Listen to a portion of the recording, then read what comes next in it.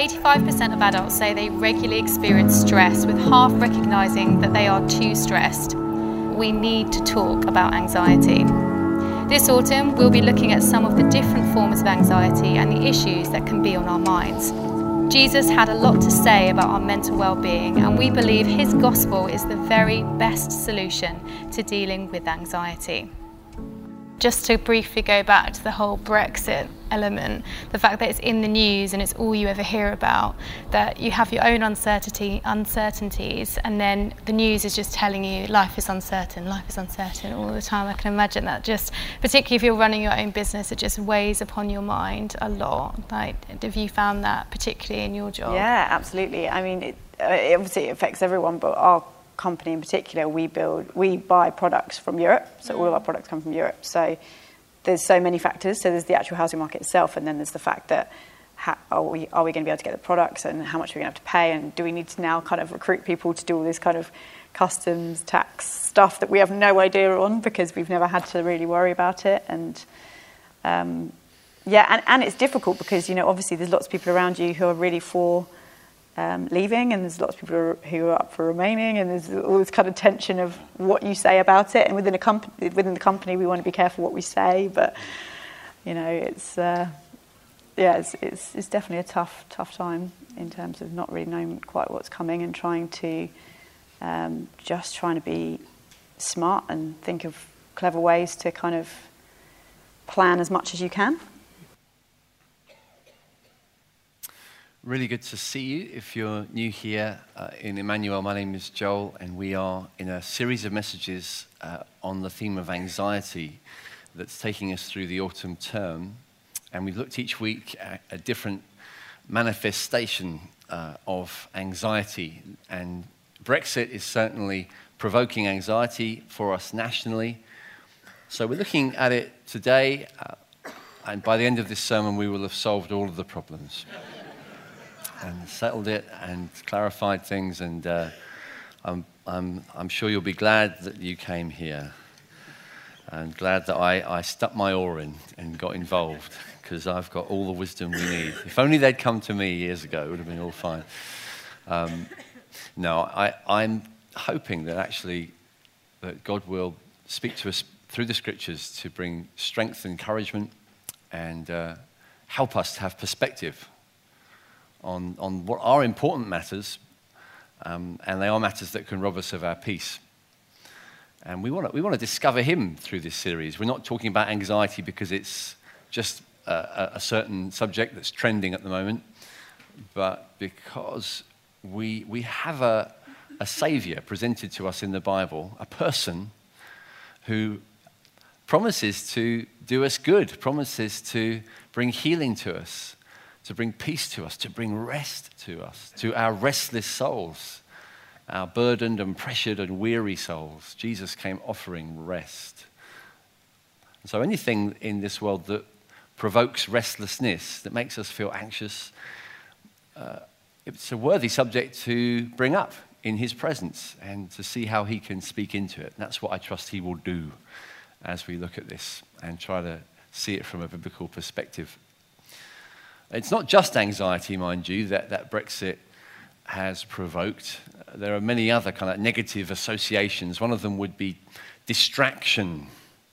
Brexit has certainly taken up the airwaves. It's got the attention and, in fact, the kind of dominant distraction of attention for everybody, it would seem. Certainly in the media and in the political classes, it's become the focus. That might, from your point of view, be a good thing. You might think, well, it gives them something to do. But I'm afraid that there are many things that end up being bumped off the edge of the plate, things that surely would be more significant or should be treated as more significant than they are. It should be more known, for example. It should be more dwelt upon in the public consciousness that there are upwards of 1 million Muslims being held in incarceration camps in China who are treated in unspeakable ways, subject to torture and rape. These are camps that include women and children. And this is the sort of thing that is happening currently in world affairs, and yet I imagine that, generally speaking, across the nation, precious few people know anything about it, because it doesn't capture the attention of the media. It doesn't seem worthy of discussion amongst politicians. The fact that religious persecution of Christians especially, but also of other faiths, seems to be reaching genocidal proportions in some parts of the world. These things don't seem to get mentioned. They don't seem necessary to preoccupy our attention, because Brexit is the focus. And with that being the case, I can't help thinking that distraction is one of the unpleasant effects of this huge matter that's dominated our attention now for 3+ years. So distraction is one issue. Another issue would be the general contempt with which the public are generally perceiving politicians. More and more, the evaluation that we have towards those who govern is negative. So 70% in the UK are said to consider politicians to be basically dishonest. 70%. And 63% consider politicians to be doing a bad job. When it's more normal than not for the average person to think that those who govern them to be dishonest and incompetent, that's no small thing. We might be thinking there's something normal about that. But I think we've drifted into some dangerous waters, actually, if we live in a country where the general expectation, people will always be cynical, there'll always be a voice of distrust towards the government. That's there all the time, kind of background noise in any culture. But when the majority presuppose, if you're a politician, you are dishonest and incompetent. That's part of your job. If that's the way that we think as a society, I think it's troubling, and it might have implications for us in the future. It's worth us being aware of it. And then the third negative effect of this matter is just the sheer divisiveness that it seems to kind of at least stimulate, if not cause, in society. Some people feel this really painfully. Marriages, people in families that feel torn apart by the way different people voted in the referendum and the sympathies that we feel. It's got right into the heart of relationships. It's not just the broad division in society, but right in the heart of relationships, friendships that are finished. People say, I lost friends because of the way I voted. I admitted who I voted for, and I lost respect, and I was kind of disenfranchised in my workplace. Hearing stories like that from time to time, and it suggests that there's something divisive about this subject. 9% of people in the country would say that they strongly identify themselves with a political party. 9%. I reckon it would have been higher in previous generations. It's quite a low proportion. But 44% would say they identify themselves very strongly with either Leave or Remain. So political passion, political identification, and political division with passion, with emotion, is back in a big way. And people are feeling that, and certainly it has an impact on us. It's often pretty negative. I would suggest, though, that there may be a side to the division that we feel at the moment that Brexit hasn't necessarily caused, it's just revealed it. Brexit hasn't necessarily created division. In some respects, it's shown divisions that we might have otherwise been blind to, especially, may I say, in places like Brighton and Hove. So Brighton and Hove fairly overwhelmingly voted to remain. Not that surprisingly, the general prevailing culture in this city would be on that side of things. We tend to reflect more the kind of the attitudes and desires and sentiments of the kind of central London culture, of the educated, of elites, of people who are involved in media, people who are certainly university graduates. Some of the kind of features of Brightonian culture, you could almost have predicted the score for in terms of how the referendum would come out. But for huge swathes, obviously millions and millions and millions of people in England and Wales and up into Scotland as well, there's a completely different set of opinions and assumptions that are felt very strongly, deep convictions. And we can be a little bit unaware of them. We can, because we live in a certain bubble of political climate, not really even hear the concerns and complaints that are felt on a daily basis by people who live in other parts of the country and experience culture quite differently. And I think Brexit certainly seems to bring that to our attention. And there's been lots of different people made comments about this, how we realize, gosh, it's not just that people have voted differently. This represents different expectations of what life should be like. And the fact that the two sides tend to despise or dismiss each other, sometimes in quite a shallow way, suggests we're not that good at hearing each other. We're not that good at understanding what's going on in the hearts and minds of people who voted differently than us. I found a really helpful voice in the writer David Goodhart, whose book, The Road to Somewhere, I think analyzes this brilliantly and is full of fascinating statistical data to make his point, where he's kind of saying that in the UK, increasingly there is this kind of huge number of people, even large majority number of people, who feel increasingly left behind and disenfranchised, disengaged from the political classes, from the media, and from the kind of driving assumptions that seem to be shaping culture and shaping the future. And things like the European Union are seen to such people as an enormous threat. Their sense of place, their sense of culture, their sense of traditional identity, family, and stuff that they've inherited from the past, it seems to be despised by government and media outlets in London. And so Brexit, or the referendum, when it came, provided an opportunity to make a cry from the heart, to speak out, to say, we disagree. We are passionately yelling out our concern to the nation. We are not in this. We're not on the same page. You've not won us over to your journey to kind of create a more globalized, borderless society where economic and social interests are just all held to some kind of general equal, which in a way that totally squashes and dissolves and disintegrates our localized culture. What about us? And millions feel that way passionately, and haven't been given much of a voice, or haven't felt like they've been given much of a voice. And so the referendum came as a chance to make that comment. And now the referendum seems to be, by many, something to be somehow ignored or overcome and put to one side.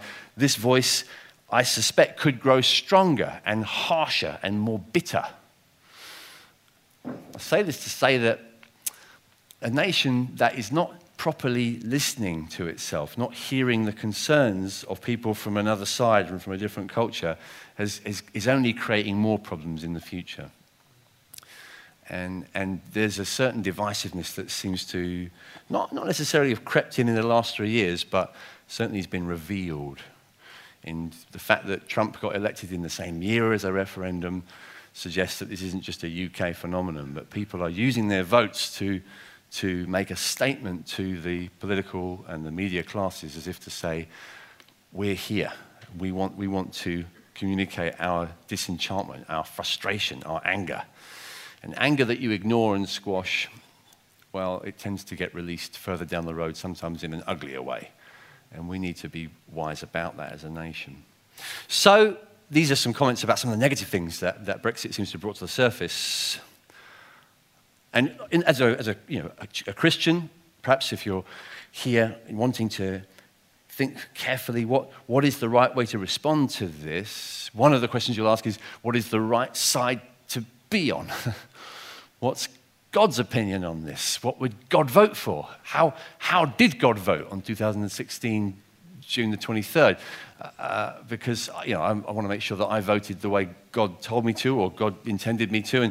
And we might imagine there's one particular side that's the more godly side, and the preacher is now going to tell you what it was, and you're going to be either very gratified to know that you were right all along, or very upset to know that you're in the wrong church because this guy doesn't say what you expect a Christian to rightly say. And the responses you might expect is, I'm not going to say either is the God side.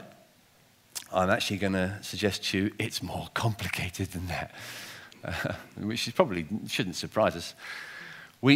We've got good reasons, I think, to have voted either side. There would have been good reasons and bad reasons for both sides. People voted differently with very good consciences.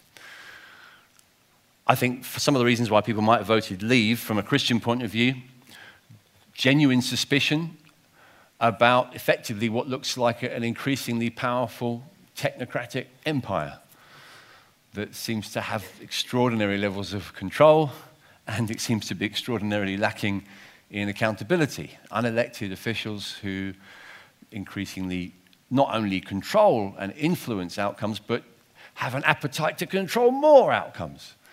And that should at least make us a little bit concerned and suspicious. People who are concerned about the ideology behind the European Union agenda. Yeah, it does seem to be representing a worldview that's cut itself free from any respect for Judeo-Christian values that we've benefited from for centuries in our culture. The fact that traditional communities seem to have their interests ignored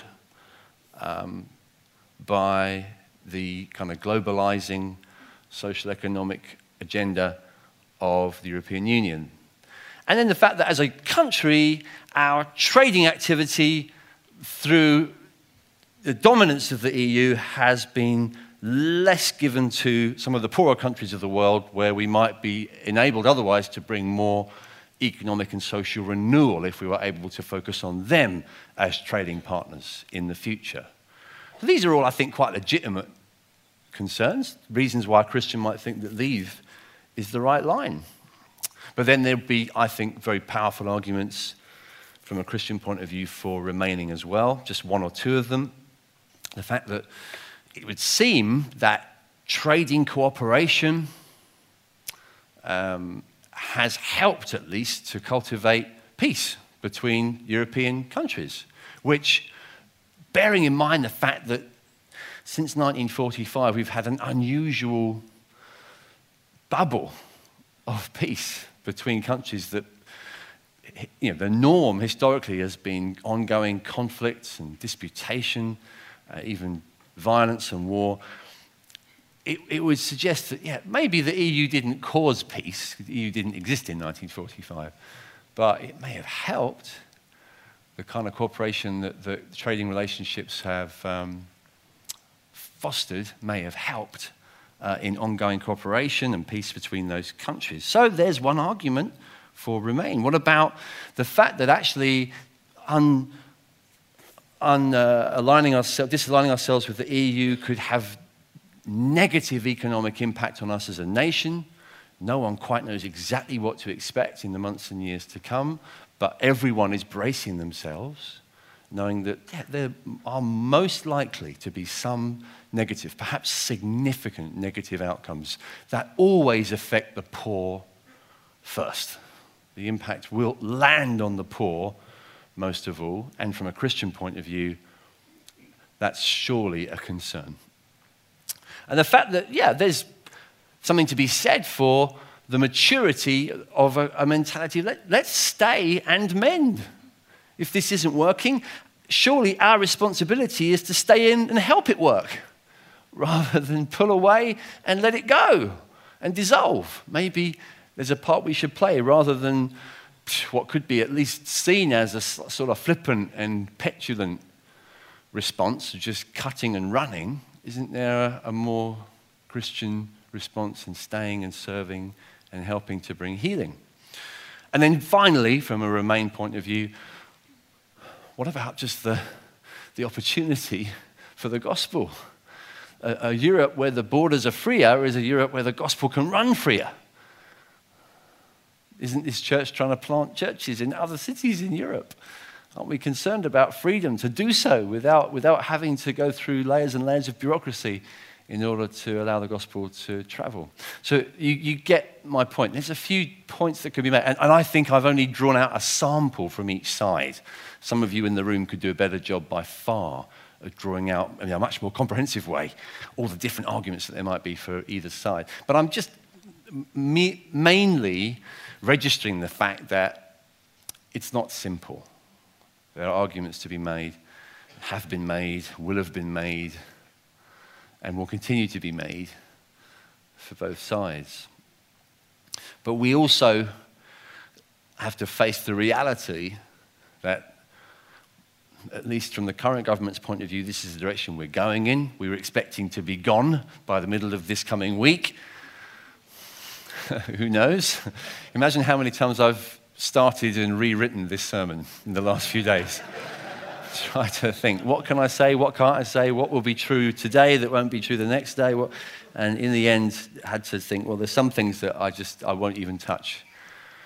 But one thing that is certain is that for many, many people, this has been a cause of anxiety. And that's the key theme. That's the kind of mega theme that we're looking at this through. Anxiety.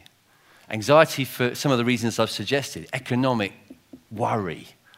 Jobs and money. Companies that could be powerfully affected, even damaged by Brexit, or even swept away by Brexit in some cases.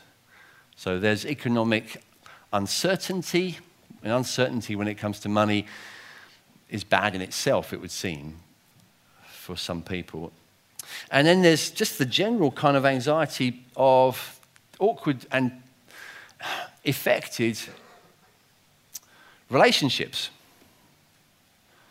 with people from different national groups. If you talk to somebody who's living in the UK from another EU country, you might, let me speak to people who are native English people like me for a moment. I encourage you to listen to the feelings expressed by those who've had to handle waking up on June 24th, 2016, feeling, sometimes to quite an acute level, a sense of not being welcome in this country, feeling like a stranger, feeling unsure whether I thought this was a welcoming country, and I don't feel it. And it is an emotional thing. And we've got to realize that. We've got to understand that and engage with people in terms of how they're actually feeling at times like that. And understand that that creates anxiety all of its own. There's the general restriction that young people anticipate. We're going into an era where I will have less opportunity, less freedom than my parents and grandparents have enjoyed. That might be quite a vague kind of fear, but it's definitely a fear that seems to be gripping many young people. Not all of them, but many of them, especially in places like Brighton and Hove. Fear about the future. And then there's anxiety amongst the older people who've had to put up with some of the slightly, let's say, rude and obnoxious rhetoric of those who speak as though the vote that was cast in 2016 should be ignored because people who are now dead voted that way. The old voted for it. This was voted for by the old, as if you don't count as much if you're old. And that way of thinking, I've got to tell you, it's profoundly non-Christian. And it's totally dishonoring, and it's foolish as well. Don't go near it. But whatever it is, it doesn't create any sense of honor, respect, mutual appreciation in society. It causes more anxiety.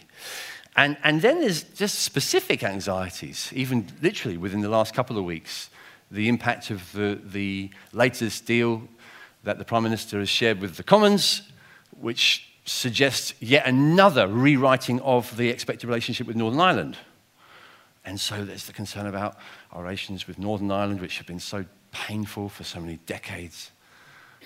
And then just more generally, just peace in the future, peace in our time. What can we expect if we isolate ourselves and we don't connect in this context of cooperation? What might happen in our relationships with other European countries? So lots of causes for anxiety, and that's why I wanted us, now that we've finally said all that stuff, to get into the Bible.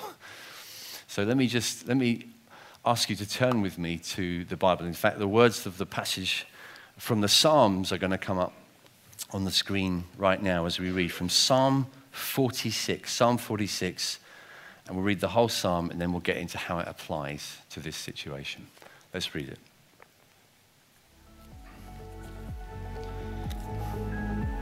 Psalm 46. God is our refuge and strength, a very present help in trouble. Therefore we will not fear, though the earth gives way, though the mountains be moved into the heart of the sea, though its waters roar and foam, though the mountains tremble at its swelling. There is a river whose streams make glad the city of God, the holy habitation of the Most High. God is in the midst of her, she shall not be moved. God will help her when morning dawns. The nations rage, the kingdoms totter. He utters his voice, the earth melts. The Lord of hosts is with us. The God of Jacob is our fortress. Come and behold the works of the Lord, how he has brought desolations on the earth. He makes wars cease to the end of the earth. He breaks the bow and shatters the spear. He burns the chariots with fire. Be still and know that I am God. I will be exalted among the nations. I will be exalted in the earth. The Lord of hosts is with us. The God of Jacob is our fortress. When on the morning of June 24th, 2016, like all of you people, I woke up the next day to the news and I had to kind of start to process it because it was so not what I was expecting. I don't think it was what any of us were quite expecting. And it caused me to reflect a lot. And this was actually, for me, one of the key passages of the Bible, which that morning I came back to. So what I would urge you to do anyway, every morning, starting your day with this voice, starting your day, having your soul realigned with eternal reality. And I found it to be one of the most encouraging portions of the whole Bible, anyway, for years and years, and specifically in the context of international developments, unknowns. I recommend getting into it. I want to highlight today the word though, that shows itself in verses 2 and 3 in a few places. Therefore we will not fear though the earth gives way, though the mountains be moved into the heart of the sea, though its waters roar and foam, though the mountains tremble at its swelling. That's not the language I would use automatically if I was in conversation with one of you and you were telling me of something you were worried about. I wonder how you do this. If someone talks to you in ordinary conversation about something they were unsure about, what's going to happen about this?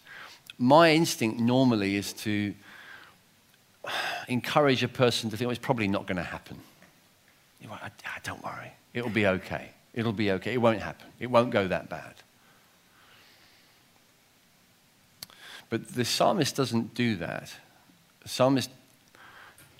psalmist writes as though imagining that the worst can happen.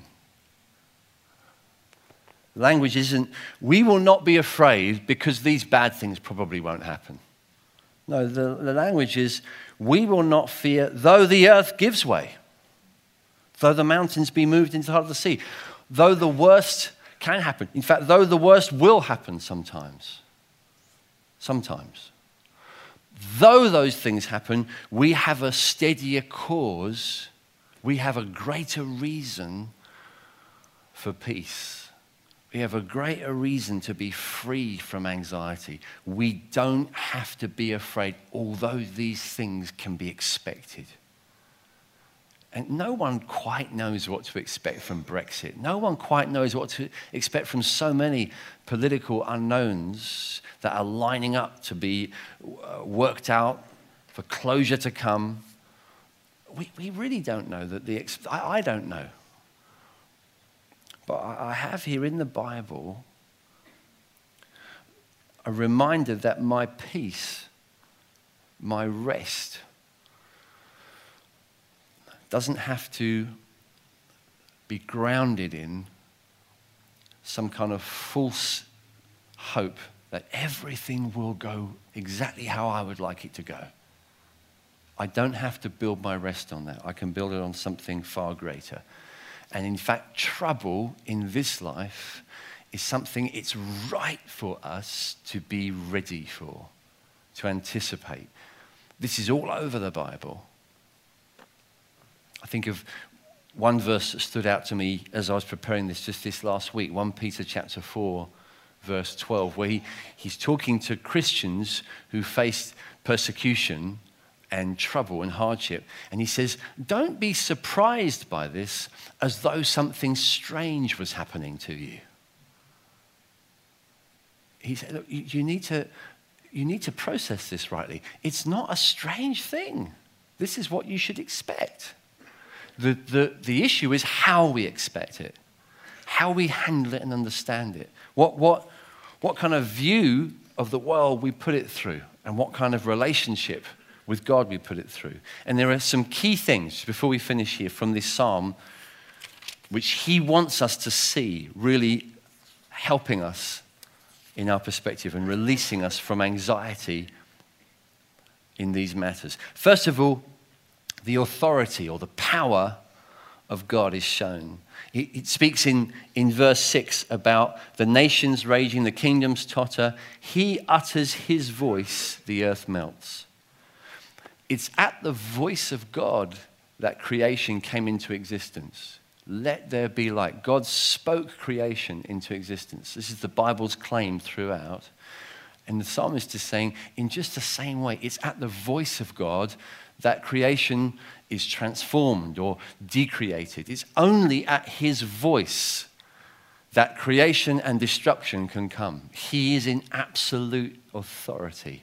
And the psalmist wants us to dwell on that, wants us to steady our hearts with the reminder he is in absolute control. He has authority, absolute authority. And he comes back to that theme before the end with those words in verse 8. Come, behold the works of the Lord, how he has brought desolations on the earth. He makes wars cease to the end of the earth. He breaks the bow and shatters the spear and burns the chariots with fire. Come and see, come and look. Have a perspective that will help you. Gain the right perspective. See it from this angle. Some of us, we don't realize how much we've allowed our perspective to be limited. I've talked about this before, but if you ever arrive in an airport in a place where the climate or the weather is dark, cloudy, rainy, depressing, you sometimes can't even imagine the reality that only an hour ago you were above the clouds. And the horizon was utterly different. It was clear. It was blue sky. It was bright. And it's the same place. It's the same place. It's just a difference of altitude. And the psalmist is saying, come up here. Come, behold. Come and see from the heavenly angle. See the sovereign authority of God. See the workings of his hand. See what God has done. See it through history. Come and look at the way God has worked to get what he wants done. And bear in mind, we who can see the whole Bible together can see perhaps especially, even in this phrase here, he makes wars cease to the ends of the earth. He's brought desolations on the earth. He breaks the bow and shatters the spear. Bear in mind how the God of the Bible has brought about peace. bear it in mind. Consider how he's wrought his authority, how he's used his authority. How has God brought about peace? Well, not from a kind of cold distance behind the clouds, just declaring peace in some kind of ethereal way, as though he doesn't really engage with our troubles and our anxieties and our panics and the things that we go through in this life. No, the God of the Bible has become one of us. The God of the Bible has experienced the desolation, the very word he uses, experienced the spears, experienced the worst of tumult, the worst of persecution, the worst of suffering, the worst of being marginalized.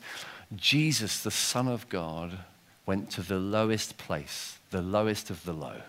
Jesus knows trouble that none of us would ever invite upon ourselves. He knows it from experience. He knows it from the inside, and he has triumphed over it. Being raised from the dead on Easter Sunday, our Jesus, he doesn't reign from a kind of place of sort of dispassionate, clueless, sort of ivory tower authority. He rules from the trenches, if you like. He rules from the pain. He rules from the cross. He's been there.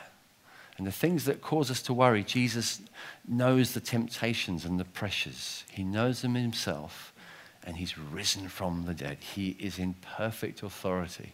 And he has brought about complete peace for us. There is actually a peace that God has brought about for us to enjoy. The most important peace, the peace that we can have with him, and the peace that he'll ultimately bring about through all of creation. He's working sovereignly through his own giving of himself, of his body and his blood. Jesus is in complete control. And this gives us massive confidence. It also speaks here about, secondly, his presence. Remember how the psalm starts off, God is our refuge and strength, a very present help in time of need. Very present, God with us, Emmanuel, his very name. God wanting us to be sure of his partnering, his closeness in the midst of stuff we can't predict. We don't know what will happen. How do we know how Brexit will affect us? We can't know, but we can know the promise of Emmanuel, a very present help. A very present. And even this image of a river. I love the language of Psalm 46. There is a river whose streams make glad the city of God. The idea, I guess, is of a city under siege. And in the ancient world especially, a city under siege, very helped if there's a river going through it. Because you've got life, you've got refreshment, you've got survival if you've got a river. If you can't go in and out of a city, well, death by thirst and starvation is coming pretty fast. If a river comes through the city, there's hope, there's survival, there's life, there's refreshment. Interesting that it speaks of Jerusalem as a place a river goes through because physically, literally, there isn't one. Jerusalem isn't built on a river. There's a few minor streams, but not a river, not like this describes. The psalmist isn't actually describing the earthly city of Jerusalem. He's describing the eternal spiritual inheritance of the people of God. He's saying that those who belong to Israel's God can live as a people this ongoing life of being refreshed and sustained by the presence and the life of God. That's the promise for us. How does the Bible, how does the psalmist comfort people in the midst of political change, uncertainty, and unpredictability? He says to you, remember the presence of God in your life, through all circumstances. Not just the idea of God, but the very presence of God. Remember to keep being refreshed by him, enjoying him. You don't have to live your life dependent on political circumstances that are convenient and expedient to you. You don't have to base your joy, your peace, your refreshment on that. You don't have to. You don't have to. Don't believe the lie that you do. Enjoy the promise. Jesus said, if you drink the water I give you, The water I give you will become within you a spring of life, a well welling up to eternal life. In John chapter 4. He says later in John chapter 7, if anyone thirsts, let them come to me and drink. And out from their inmost being will flow rivers of living water. He's talking about the same thing as the psalmist, the presence of the Holy Spirit. It's a weird thing for us maybe to kind of put these two things together. Political uncertainty and being filled with the Holy Spirit. But the Bible puts them together in Psalm 46 really clearly. If you love Jesus and know Jesus, my friend, keep living in the good of the presence of the Holy Spirit. Ask for more of his Holy Spirit. Even later, as we come and bring our songs and come to the table, take bread and wine, if you want to get prayed for specifically, and you say, I'm anxious about the future, I'm worried about what's to be expected, pray to be filled with the Holy Spirit. To pray to be filled with the joy and the peace of God. This is real. It's so real, it will sustain you under siege. That's a real issue for some of us. Well, if we cut ourselves off from European mainland, what's going to happen? Many will be feeling like that. Maybe people in Northern Ireland especially. How will this affect us if we're cut away? You can feel almost like under a certain kind of siege. And the Bible encourages us with this promise. Ultimately, you're not ultimately under siege if God's provision of living water is coming through your life. You can actually be an agent of blessing.